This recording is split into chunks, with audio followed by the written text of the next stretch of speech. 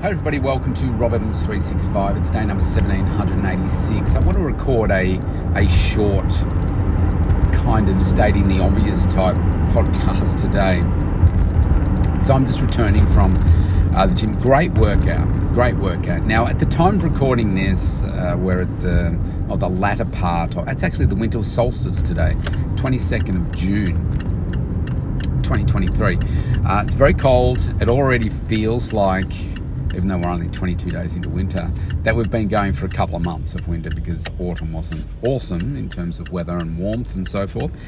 And so on the back of COVID in the last couple of years and people not being out in the community and spreading diseases as they normally would, or illnesses, we're getting a lot of people that are getting the actual flu. Now, most people say, oh yeah, I've got the flu, but really it's just a cold. We're getting people a lot that are getting the flu. And also RSV, which is, I can't remember exactly what that stands for, but it's a respiratory illness, bronchitis, and COVID as well. But illnesses that are hanging around for a couple of weeks for people, as opposed to a cold, which normally lasts, you're over the worst of it normally in about 3 days. So there's a lot of it. We're also getting some people that are getting gastro and all that kind of stuff. Now, just my observations of what is going on in the male change room, if I can put it delicately, of the gym, is probably an indication of what's going on in most public toilets and potentially their own toilets. I don't know. I mean, I think if you're doing this in a public space, what are you doing in your own space? I'm talking about people, men, because I'm not in the ladies, leaving the cubicles, you got my drift, and walking straight out to the gym floor. I actually saw a guy today. I was washing my hands and I've got the old Apple Watch on and it tells me to do it for 20 seconds. That's the what you need to do. So I suds up and I'm washing. A guy came out of the cubicles while I was doing that. And I just watched him out of, not consciously, but just I could see, it stood out because of what I'm about to tell you. He turned the tap on for about 3 seconds, switched it off and walked out. He didn't put his hands under there. He just switched the tap on. I thought, what are you trying to do? Make out that you are washing your hands, but you're actually not? What's the point in that? And then I was in, I don't know, about half an hour later, getting changed, and someone did not the same thing, but came straight out of the cubicles out onto the floor.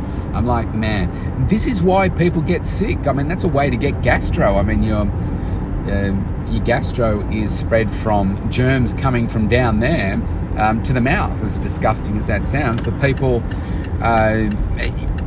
getting feces and germs on their hands, putting it on the equipment. People aren't sanitized. Most people do not sanitize the equipment. I do after every use. And I sanitize my hands as well throughout the workout, but very conscious of where my hands are, staying away from my mouth and stuff, making sure that, I'm then sanitizing my phone as well. It's a regular interval, not through the workout, but, regular intervals throughout the week, because it's an easy way to stop the spread of illnesses. Now you say, can you get your cold and flu that way? Look, I don't know what the science is behind this part, but if you've got somebody, and there's plenty that are unwell and they're training, coughing onto their hands, all that kind of stuff, putting them in their mouth, their eyes, that kind of stuff, putting it on the equipment, someone else comes along, touches the equipment, touches their eyes, nose, mouth, whatever, they then get potentially unwell from it. I mean, early on they were talking about that's how COVID got started and so forth. And the bottom line is we could be a lot more sanitary in the way that we go about our day-to-day living. And I think another way to get through winter, as well as obviously being healthy, having a healthy lifestyle, doing regular exercise, making sure you're getting the sleep and you're doing drinking plenty of water, supplementing, living a really healthy lifestyle. Part of it is also healthy lifestyle, being sanitary with your hands, getting rid of the germs off your hands. It's so simple, and yet so many global illnesses certainly in third world countries could be solved from people washing their hands. I remember somebody telling me they did the Kokoda Trail. If you don't know what the Kokoda Trail is, it's a trail in Papua New Guinea, famous for during the Second World War. And I remember he said, so there's different lengths of this trek, but I think it's about 100 kilometres. And he was saying that on each trek, at different parts, they meet up with certain tribes and so forth. And I guess there's still some cannibalism and all that kind of stuff in Papua New Guinea. But anyway, these tribes aren't those. And he said this particular tribe, they went to, they're all very friendly. They shook everybody's hands and everything. And every single person, apart from one who he said consciously sanitized their hands, etc., got gastro, got incredibly unwell, vomiting, diarrhea for a number of days. And great example of how easy it is to get gastro.